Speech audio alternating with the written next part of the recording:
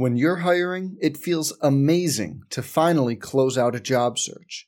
But what if you could get rid of the search and just match? You can with Indeed. If you need to hire, you need Indeed. Indeed is your matching and hiring platform. With over 350 million global monthly visitors, according to Indeed data, and a matching engine that helps you find quality candidates fast. Ditch the busy work. Use Indeed for scheduling, screening, and messaging so you can connect with candidates faster. And Indeed doesn't just help you hire faster. 93% of employers agree Indeed delivers the highest quality matches compared to other job sites, according to a recent Indeed survey. Leveraging over 140 million qualifications and preferences every day, Indeed's matching engine is constantly learning from your preferences, so the more you use Indeed, the better it gets. Join more than 3.5 million businesses worldwide that use Indeed to hire great talent fast. And listeners of this show will get a $75 sponsored job credit to get your jobs more visibility at Indeed.com/Blue Wire. Just go to Indeed.com/Blue Wire right now and support our show by saying you heard about Indeed on this podcast. Indeed.com/Blue Wire. Terms and conditions apply. Need to hire? You need Indeed. Hey, it's Kaylee Cuoco for Priceline. Ready to go to your happy place for a happy price? Well, why didn't you say so? Just download the Priceline app right now and save up to 60% on hotels. So whether it's Cousin Kevin's Kazoo Concert in Kansas City, go Kevin, or Becky's Bachelorette Bash in Bermuda, you never have to miss a trip ever again. So download the Priceline app today. Your savings are waiting. Go to your happy place for a happy price. Go to your happy price, Priceline. Welcome to Inside Mizzou Athletics, presented by Shelter Insurance. Find an agent for your auto, home, and life at shelterinsurance.com. Now, here is your host, Mike Kelly. With Matt Michaels, I'm Mike Kelly. Welcome to the Inside Mizzou Athletics podcast, brought to you by our friends at Shelter Insurance. Ask a Shelter agent about how now Shelter's auto policy includes a roadside assistance. Learn more at shelterinsurance.com. We're your shield, we're your shelter. Missouri's scheduled to play a football game coming up this weekend, but it's not going to be against the Vanderbilt Commodores. It's not going to be against the Florida Gators. Third time is a charm. Looks like it's going to be against the Kentucky Wildcats, Mr. Michaels. Yeah, why not? You know, do we have anything else to pull out of the grab bag? I feel like it's a bag of Scrabble tiles. You know, you pull it out there so you can't see it. I guess it makes the most sense to the folks in Birmingham who probably have a giant spreadsheet ready with all of the possibilities. But let it be Kentucky. Why not? Grateful, remember that word? Mm-hmm. Grateful to get an opportunity. Of course, the initial schedule was to play Vanderbilt. That got postponed. Then it looked like it was going to be on to the Florida Gators. That got transferred around, and so now the Kentucky Wildcats, who are playing really, really well, want to spend some time talking about what Mark Stoops has done. And I know Chris and I have talked about this literally over the last probably 5 years on every broadcast. They've won the last 5 against Missouri. Mm-hmm. But you just look and see what Coach Stoops has done in terms of building that program. And, you go back – let's go back a couple years ago. In 2018, they go to Florida, and they win in Gainesville 27-16. It was the first time in 31 years that Mark Stoops' team was able to win in Gainesville. Then, this past Saturday, they just absolutely dominated Tennessee. They win 34-7. They snap a 17-game losing streak in Knoxville. And the reason why I mentioned those two games is that, part of establishing a program is being able to really knock down doors, cross hurdles. We saw Gary Pinkel do that, right, during his 17-year career. We're seeing Mark Stoops and his team at Kentucky doing this time and time again. It's pretty impressive what they're developing down there. Well, I think maybe for people who are longtime SEC followers, and Mizzou fans might not or might go in that category, Kentucky has had problems with sustenance. They've had problems sustaining the year or two run. Well, Mark Stoops has sustained what's going on in Lexington right now, and they have an identity. I think it was on display against Tennessee this past weekend, where they will use their defense to frustrate you and to turn you over and go ahead, take the ball, score it the other way, be efficient on those opportunities. I think the last 2 weeks show that Kentucky still has that DNA. And now Missouri's challenge will be, you know what they present. You understand what it should look like. Can you take it and turn it around against them and out-efficient, in a way, the Wildcats? Because I feel like that's the way Kentucky tries to win ball games. 9-9 are 9 interceptions in the last 2 games. 9 interceptions in the last 2 games. They hold Mike Stoops, or they hold Mike Leach without a touchdown. I think it's the first time since he's been a Power 5 head coach that his teams have been held without a touchdown. Then they had the 2 pick sixes and a 3rd interception in 3 consecutive possessions against Tennessee this past weekend. And you look at Mark Stoops. He's 46-46 now as the Kentucky head coach in his 8th season. He's 18-18 over the course of his last 36 SEC games. Now let's go back a little bit. Do you remember the coach Blanton Collier at Kentucky? Sure you do. He coached from 54 to 1961. He's the last Kentucky head coach to post a winning record at UK. Bear Bryant from 1946 to 53. He's the last coach at Kentucky to post a winning SEC record. So the longtime Kentucky fan certainly appreciates what he's doing and what he's done. He's an Ohio native. He's gone and he's recruited, interior, tough, rugged offensive linemen from the state of Ohio. He's been able to get defensive players from the state of Florida, big, rugged guys that can run. And you know what they do on both sides of the football? And this is what they're going to do on Saturday. They challenge your manhood on both sides of the ball. Not a flashy offense, but an offense that will run a lot of different zone-type plays. They're averaging just over 206 yards on the ground per game right now, only giving up 100 on the ground. So this is a good football team. This is a good football team that could be, they could be 4-0. They're 2-2. They've won their last 2, and so it's a fascinating matchup. Well, I know at the end of game number 1 against Auburn, they were steaming because at the end of that first half, there were all types of craziness where Kentucky looked like they made it across the goal line for a touchdown. Yeah. It didn't happen. And then Auburn went for what looked like a pick six the other way, and then a block in the back took it back, and everybody was upset at halftime of that first game of the season. And Kentucky should have another win because they doinked an extra point in an overtime against Ole Miss. And think of it this way, too.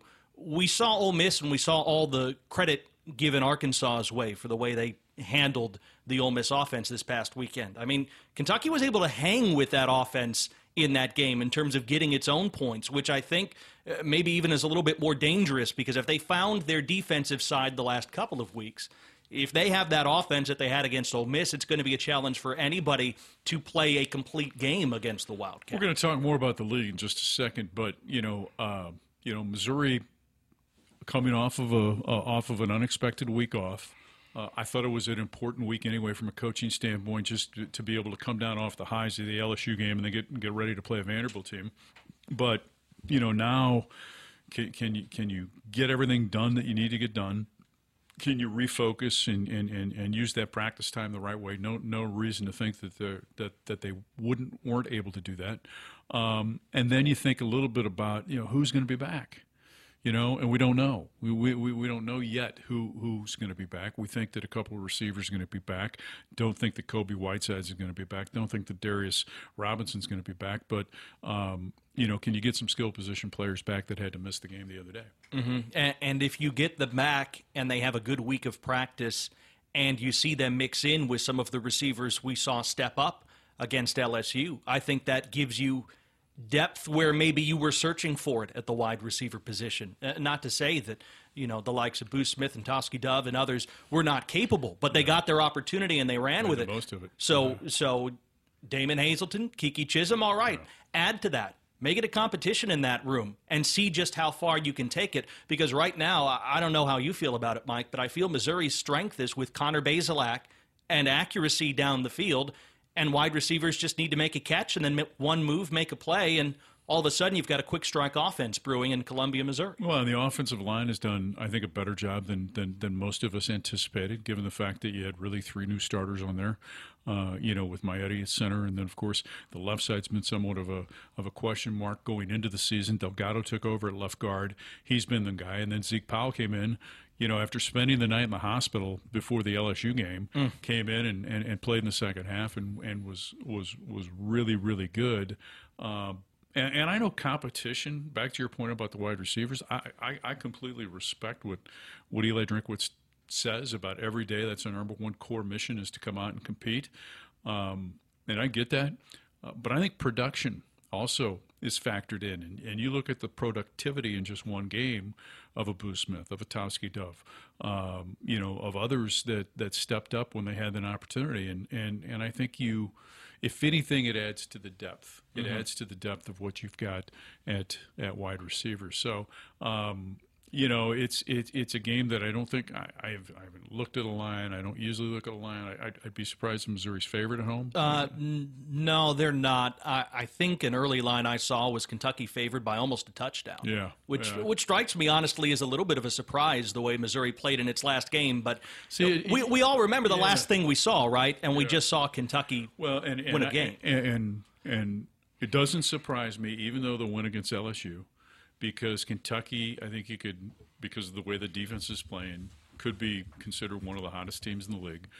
And you look at the series, Missouri won the first 3 games in the series when joining the SEC in 12, 13, and 14. Missouri hasn't beaten Kentucky since 14. Yeah. And so that's why I think I would understand that spread if indeed that's what it is. Yeah, and those things always change based upon the whims of certain people who are outside our pay grade or our area of expertise. All right, let's go around the league a little bit. And I want to let's begin with Barry Odom. I mean, what they have done from a defensive standpoint over the course of the last few weeks at Arkansas has truly been very, very impressive. Mississippi State lights up LSU. What does Barry Odom do? Sits back, plays a lot of zone, keeps everything in front of him, and they end up beating the Pirate. And then last week what they did against the Lane Train, and someone showed it to me, the trolling of the Lane Train by that was pretty the great, Arkansas wasn't Athletic Department with Thomas the Tank Engine. Somebody needs a raise. That was, and for a guy that's not on social media, I thought that was. I thought that was fascinating. Yeah, all you need is the right clip and a little mask, and all of a sudden, away you go. But, give Barry Odom credit. We know he's a really, really good defensive coordinator, and what he's done with this group has been impressive, hasn't it? Yeah, it really has. I was just digging into some of the numbers for Arkansas to see exactly where it rates, and it has to be up there in the top 20. Maybe the raw numbers don't get you all the way there, but I'm really impressed with the way that team that was, they were, scholarship player problems there. I mean, they got numbers that they have to deal with, and the types of players that were playing at the end of last season are the same players playing this season, and they're going out there and competing in the Southeastern Conference. Yeah, on the defensive side. On offense, though, you got a difference, too. You got a guy in Felipe Franks that, has got a lot of experience playing and seems to have adapted really well with those around him and is playing very well, and he's got guys that are making plays for him, too. Felipe Franks, I always feel like his game is well-suited to a more conservative style of play, and I don't say that as a knock. I think he can manage you to victories if you have a strong defense. And that's what Arkansas seems to have right now, and he's going to go out there and make some plays. Don't get me wrong, but he is the right fit for a team from the experience standpoint. Why would you think I was taking it the wrong way? Well, no. I was just sitting here listening. No, I think that he has a lot of potential to win you a game, and he has a lot of potential to not be able to get you back from behind. And so you got to have a strong defense, I feel like, with that style of quarterback. That's not a knock to Felipe Franks. I think that's his game. Okay, so let's continue as we kind of go around the league a little bit. Tennessee, as we said, got spanked at home. Jared Garantano, not a good day for a guy who has got as much experience as he's got. Some of the throws he made, it's like, again, what are you thinking? And then on Monday morning, it's announced that they fired, in his first year, 4 games into the season, their defensive line coach. Panic in Knoxville? I mean, it has to be, right?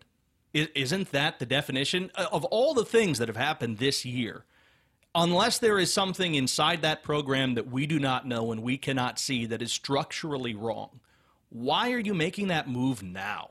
What sense does it make? It boggles the mind. Yeah, it's a results-driven business, but what have we said from the beginning?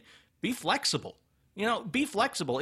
If there's something that was such a problem, why didn't it happen last week or the week before? Mm-hmm. Did it just happen because you lost the game the way you did at home and people demand satisfaction?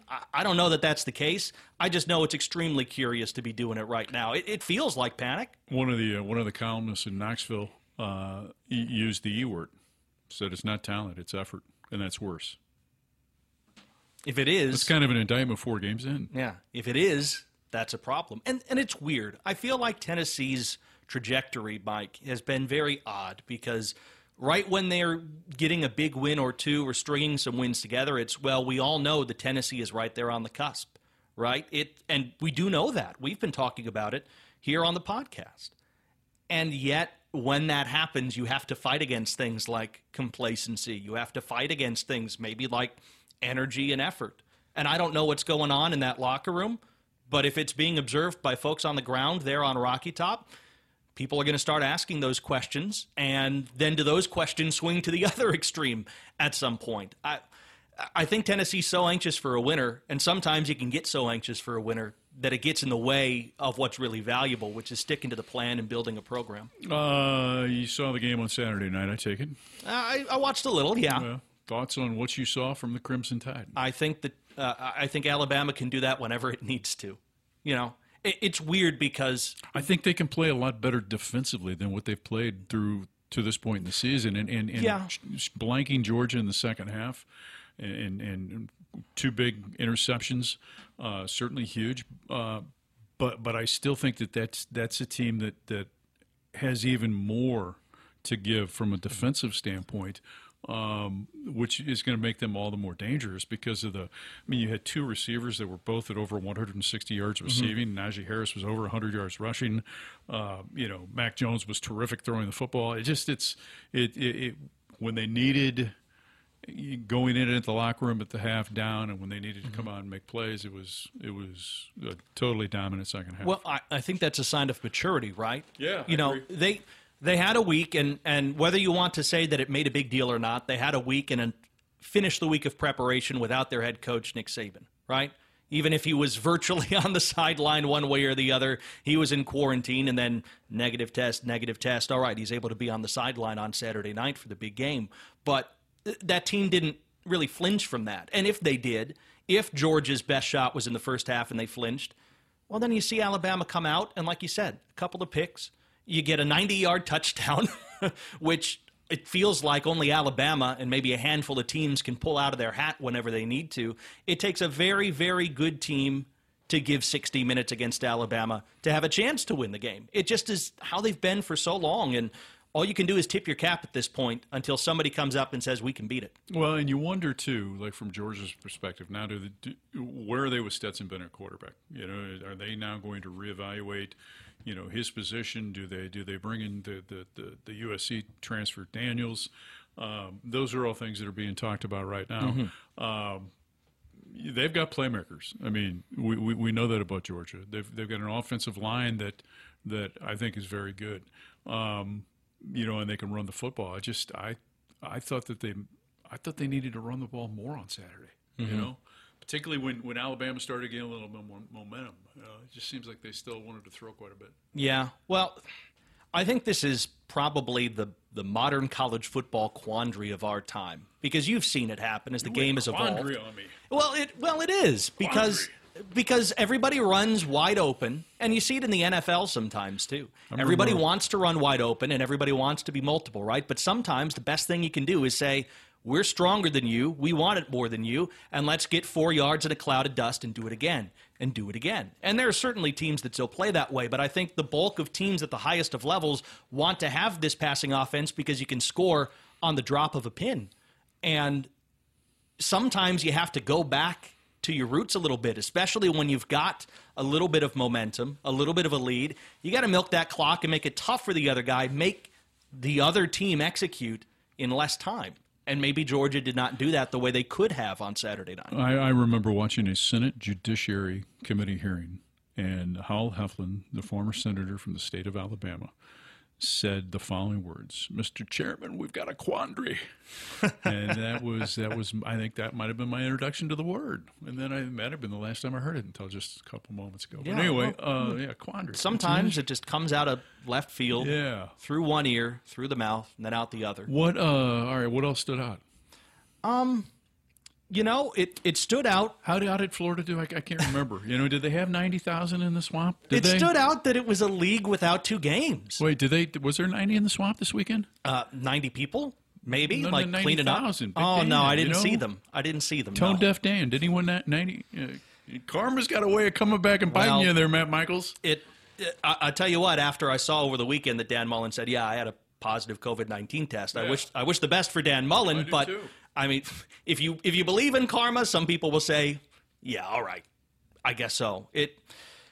We'll find out very quickly what that Florida team's made of, huh? Because we know that offense is very good. We know they have a lot of weapons. We also know that they're coming off defeat, and we know that they now have a different schedule than they had initially hoped for when it comes to their season. I look at Halloween night, and I think the witching hour could be besetting the Florida Gators if Missouri starts handling its business with consistency week in and week out. I think the SEC East, Mike, I think after Georgia loses to Alabama, it's still open. Georgia's the best team, but this is a reason why you play the games in 2020, isn't it? Yeah, no, I agree. And, the other thing that Georgia's going to point to now is, or Georgia and Florida, is that they normally have a week off before the cocktail party. Mm-hmm. Tennessee's got third Saturday in October, so guess who they have this weekend? They've got the Crimson Tide. So I think that's a game that they won't win. I'd be shocked if Alabama were to lose that game. South Carolina's playing better. Mm-hmm. That's the other thing that kind of stood out is, look at what's happening in Columbia, South Carolina. And they're doing it on both sides of the ball, too. Shi Smith might be one of the most, outside of the 2 kids from Alabama and Pitts, the tight end from Florida, is there a receiver that's having a better season than Shi Smith right now? Probably not. And he's got a world of talent that he can put to use if he has the ball in his hands. And maybe sometimes the struggle has been for South Carolina at times, get the ball in Shi Smith's hands. I want to go back to the box and just see how good it was. 76 yards and a score, easy, on 8 catches, so a volume guy too. They're going to look his way. The team that plays South Carolina has to think about Shi Smith, first, second, and third, right? Steve Sowers is voraciously trying to point out to us that that's the first win for South Carolina over Auburn since 1933. Yeah. Do you think Auburn's struggle right now is that they're good in a lot of areas but might not excel at one? I wonder if that is a little bit of the case. And if they're going to be excellent, it might be with Bo Nix in the passing game if he gets it going. Yeah, I don't know. I haven't seen enough of Auburn to really make a informed determination of what I think of them. I do think, as you know, it's a fan base that has high expectations. It's a fan base that has a little envy. It's kind of like Missouri basketball fans have got envy of Kansas, right? They just do. I mean, because of what's happened over the years. Kansas owned the series. Kansas has won national championships in the sport of basketball, et cetera, et cetera, et cetera. I think Auburn, obviously, has got a little envy on what's taking place down in Tuscaloosa. So do they put unrealistic expectations on a head coach? Probably. I think the rest of the year with Auburn is going to be interesting to watch just in terms of, does Gus Malzahn become more and more of a focal point as the year goes on? And because it seems like every year, about this time of year, it's, is he the right guy? Particularly among that Auburn fan base. Yeah, and I don't know how long questions like that can be asked and be tenable. I mean, if you asked somebody about the stereotype of a Southeastern Conference program, you might look that direction when it comes to the coaching questions, because they always seem to be there for a man who has always had Auburn competitive. Mm-hmm. You know, there's never been a time when Auburn has not been considered one of the better teams in the Southeastern Conference, and yet all it takes is one slip up and then the question's still asked. Maybe those questions are surrounding the offense. Auburn total offense today, 366.8 yards per game. You'd think, all right, that's not so bad. That's 10th in the SEC, Mike. And for Malzahn, who came in as the offensive wonderkind, and unfortunately Missouri fans understand firsthand in 2013 just what the limits of that offense can do when they stretch it and they get it all the way rolling. Whenever that offense underwhelms, I feel like Auburn fans start saying, man, this is the guy we have here to take us to new heights offensively, and we struggle, we hit our head against the ceiling, or we see Alabama, which is, I think, in the top 5 in the country in total offense right now. It all plays into one another, and you do ask questions about how long it's going to last down there on the plains, because how can you pull forward if the questions are there every year? I don't know.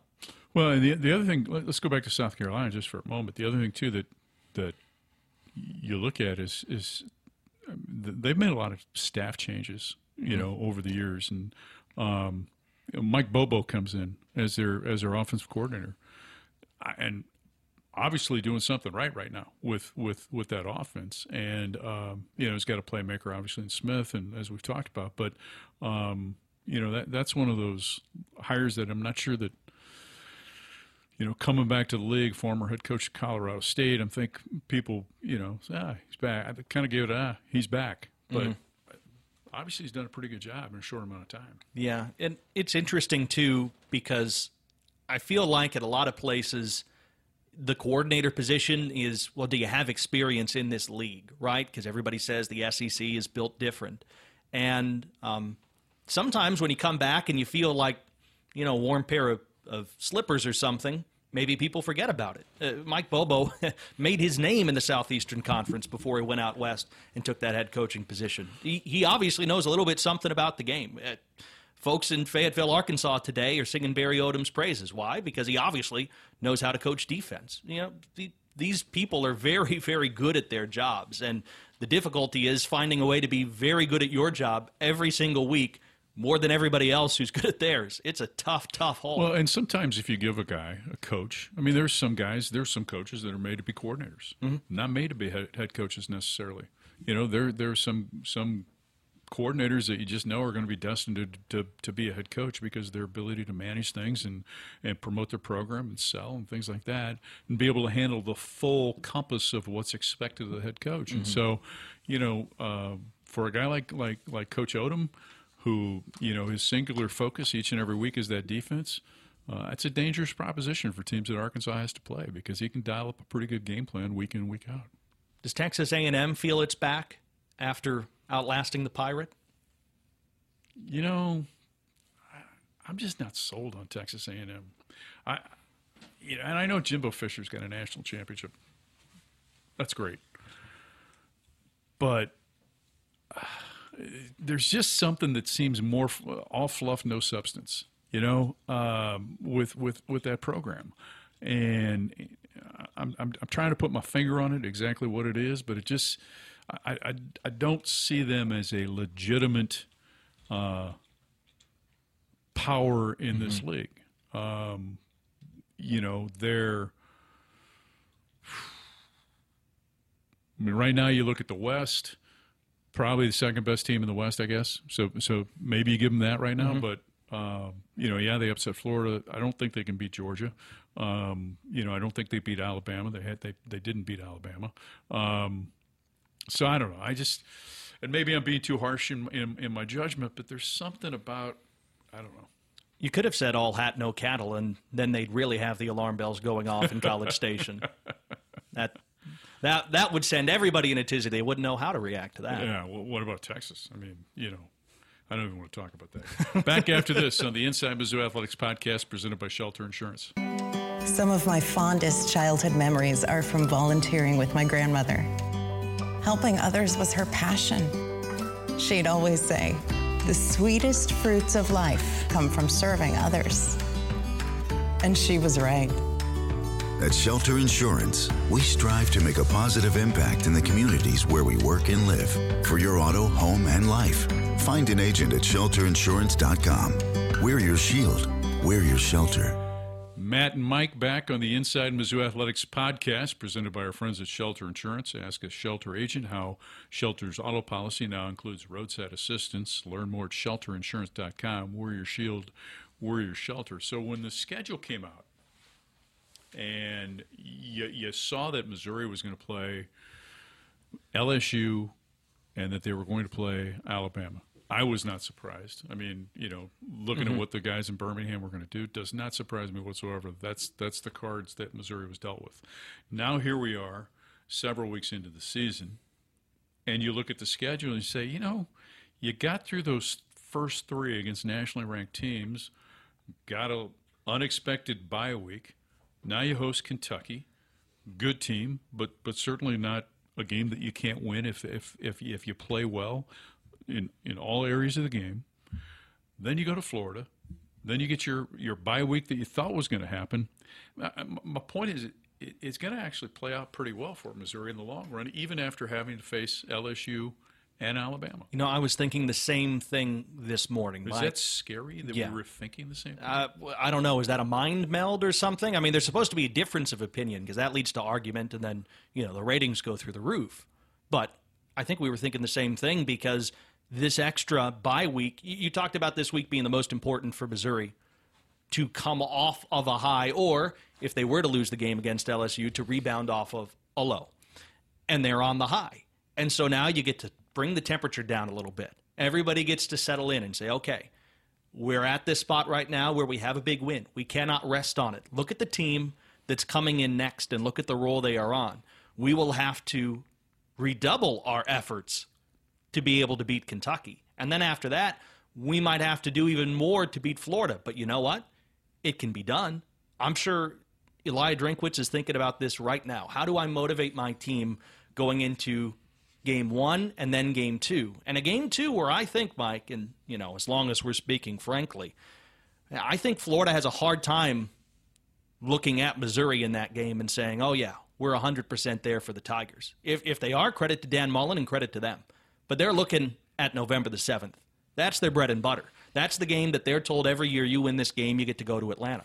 Well, Missouri's in an opportunity now with that extra rest and that extra preparation where they might be able to do this two-step and find their way in the middle of that conversation. I think it broke down really well from that perspective for the Tigers, and now we just get to see what they do with it. There's a couple of numbers that, for me, just jump off the page when you look at Missouri right now, particularly from a defensive standpoint, is where I'm kind of focused. So you're giving up more than 300 yards a game right now passing the football, but 6 sacks. Mm-hmm. Only 6 sacks in the first 3 games. No interceptions. And only 1 fumble recovery. Yeah. This is a defense that really has to start, finding ways to get the football through takeaways and to set its offense up. Splendid, phenomenal job by Ryan Walters and his staff on that last possession against Florida, particularly the last 4 plays of the game. But I think they too would also say, man, we got to come. We got to figure out a way to get takeaways because it's just not enough. And you got to get more pressures on the quarterback and more sacks. I mean, this is a team that was last in the league a year ago in sacks, and that's something that just kind of because I think as fans, rightfully or wrongfully, we have the expectation because of the litany of players that have come through this program before that you're going to have guys that are going to be able to put pressure on the quarterback and get sacks and things like that. And I think you're seeing a guy coming into his own in Trajan Jeffcoat, which is huge. And Trey Williams has got to follow suit and then, go from there. I think that thematically and schematically, Missouri has done a little bit different this year to try to get more of that pressure. Because you see the rush linebacker position that Trey Williams occupies. That's one different look at it. I've seen a lot more stunting. I've seen trying to get guys loose inside the middle of the line to find a way. I think Isaiah McGuire, didn't he have a sack on a stunt in the center of the line He did. earlier this year? Yeah, well, just in this last game against LSU. And here's a kid that, 6'5", 280 pounds, and they're playing outside, but he started inside, this past game against Louisiana State. Yeah. I think that where it comes from at this point doesn't much matter, but it has to come. Yeah. I agree with you. And you've had guys defensively. You go back to your point schematically. You've had guys in the secondary that have been in a position to make plays. Got to make plays. Lock up the ball. Yeah. And it's one thing to say, all right, I've got my man covered, and that's good. It means that you're keeping the offense in check. You're not allowing the big plays down the field. It then is another level to say, all right, that ball is mine.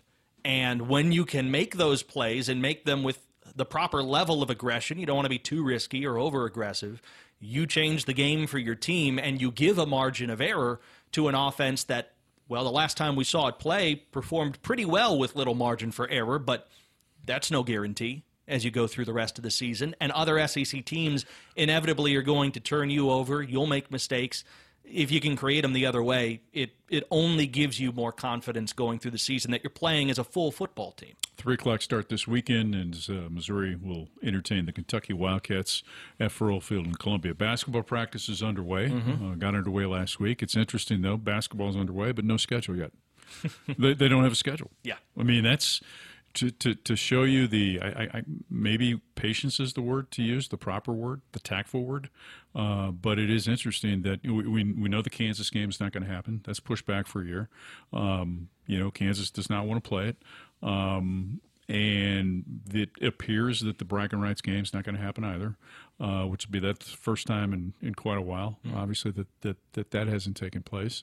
But I think it just goes to show you the processing, and we've used this word before, this phrase, processing of information, the amount of information that they're going through on each individual campus and in Birmingham, and trying to come up with some kind of a schedule. Yeah, and I think it's a real challenge. I feel like college basketball, Mike, has been very novel in the way they've tried to handle these things with these multi-team events that have been reported across the country for non-conference, just to get those non-con games in.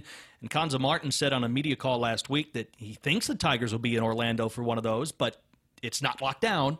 So you have to wait until everything's official, the T's and the I's, and then you get into it and say, all right, here's our opponents, here's where we go. I'd expect it to be soon. I mean, we've got about a month until Thanksgiving when this occurs, but I think that college basketball has done its best in light of an uncertain future, and even then, does the future become so uncertain at some point that plan has to be scuttled? We hope not. I think that they've worked under a belief that, hey, we're going to need to be in one place at one time and testing everybody for COVID and keeping a bunch of different stakeholders to the same standard to try to keep everybody as safe as possible. And that challenge with a winter that is certainly uncertain, according to the health experts, that adds an extra layer on top of it. So it doesn't surprise me that there's no schedule, because how do you plan all those things at one time? It's never been done before. Well, if you start in depending on what the schedule looks like, and who knows, and even moving forward, I'd make this suggestion that if you're all in the frame of mind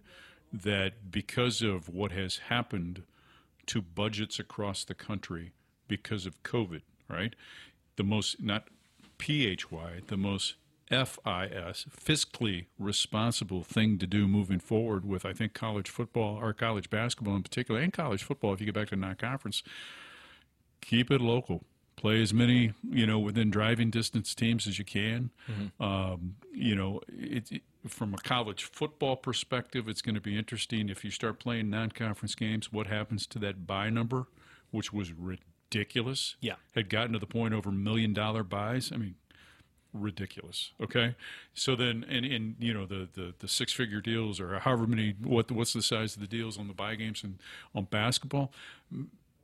Maybe instead of playing a Utah, on the road, or somebody else on the road from a Power 5, maybe you start playing an Illinois State, or you play a Southern Illinois, or you play a St. Louis University, or I don't know, but I think those are things that if you're being fiscally responsible, I think those are things you got to look at. I think they're things that are certainly being considered, and in both sports, men's and women's. Yeah, and I feel like those are always kind of considerations across the gamut of college athletics, but because, men's and women's basketball and college football have a different financial landscape, it affords different opportunities. And who wouldn't want to give a student-athlete that sort of opportunity to play that sort of game? Have or had? Well, that's the question now, right? Like, if the answer is had, then you go back to your roots. And I think college basketball will take a look at that for sure, and for the upcoming season, college football at the highest of levels will have to take that look, right? Yeah. Because we know the impact of having no fans in the stands in terms of, it's a bummer, or reduced capacities and all the rest. Good that there's an opportunity to do that safely, as far as we understand, at a few places that are allowing it, and Missouri is one of them. But what that means to your bottom line, I don't think is unearthed yet in the least, and that means you'll have to have changes. Well, the other figure, too, that is still certainly not published, and certainly I think still a moving target, is how much money a month are college football programs losing. Think about that. How much money a month, because of the amount of testing that's taking place on a consistent basis by rule to be able to have the opportunity to play.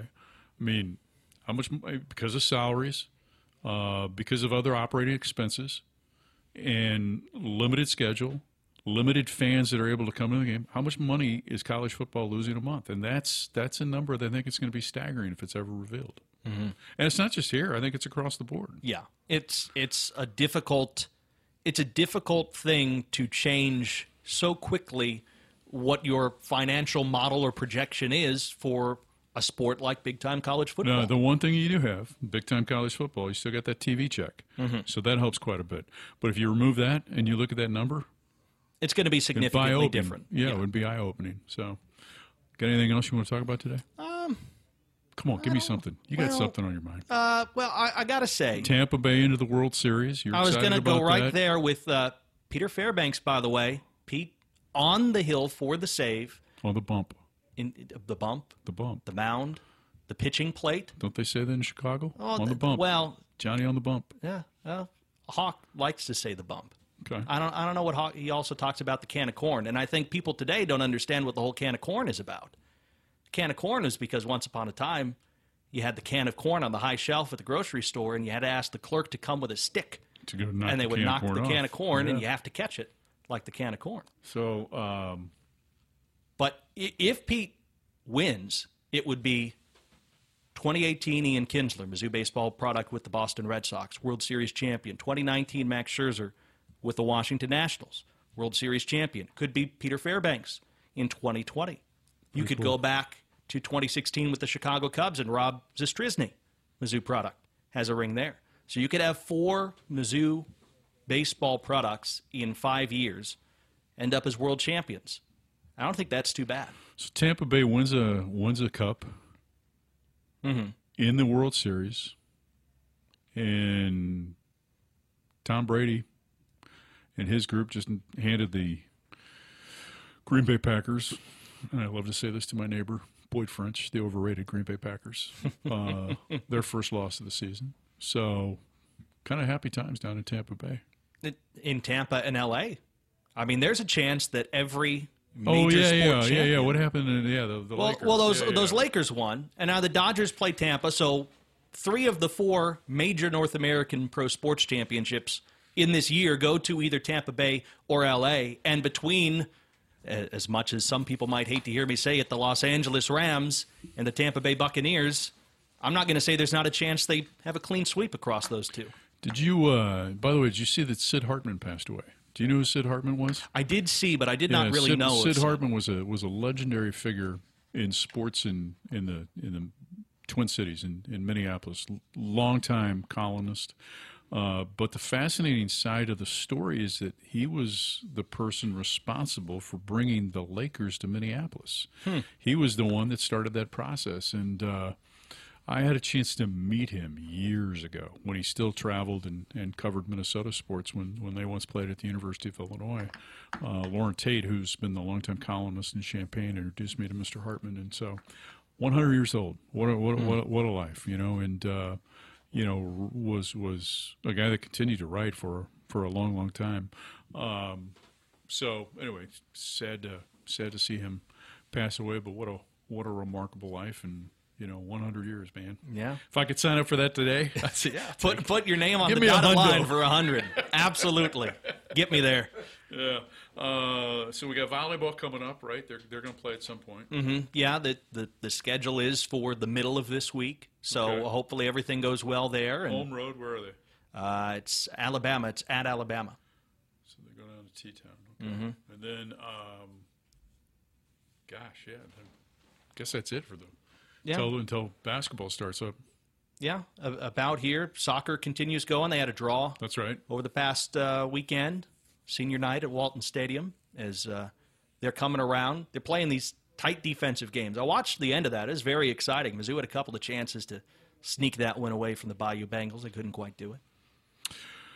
Big game coming up on Saturday. Big opportunity for Missouri, and so we hope that Tigers are up to the challenge and can find a way to win. For Matt Michaels, I'm Mike Kelly. Thanks for listening to the Inside Mizzou Athletics podcast presented by our friends at Shelter Insurance. Subscribe to it, tell a friend, and we'll see you next week. This has been Inside Mizzou Athletics with Mike Kelly. Brought to you by Shelter Insurance. Find an agent for your auto, home, and life at shelterinsurance.com. The preceding has been a Learfield IMG College presentation. Some people just know bundling with Allstate means big savings. Just like they know the right ingredient means big flavor. They know honey on pizza is where it's at.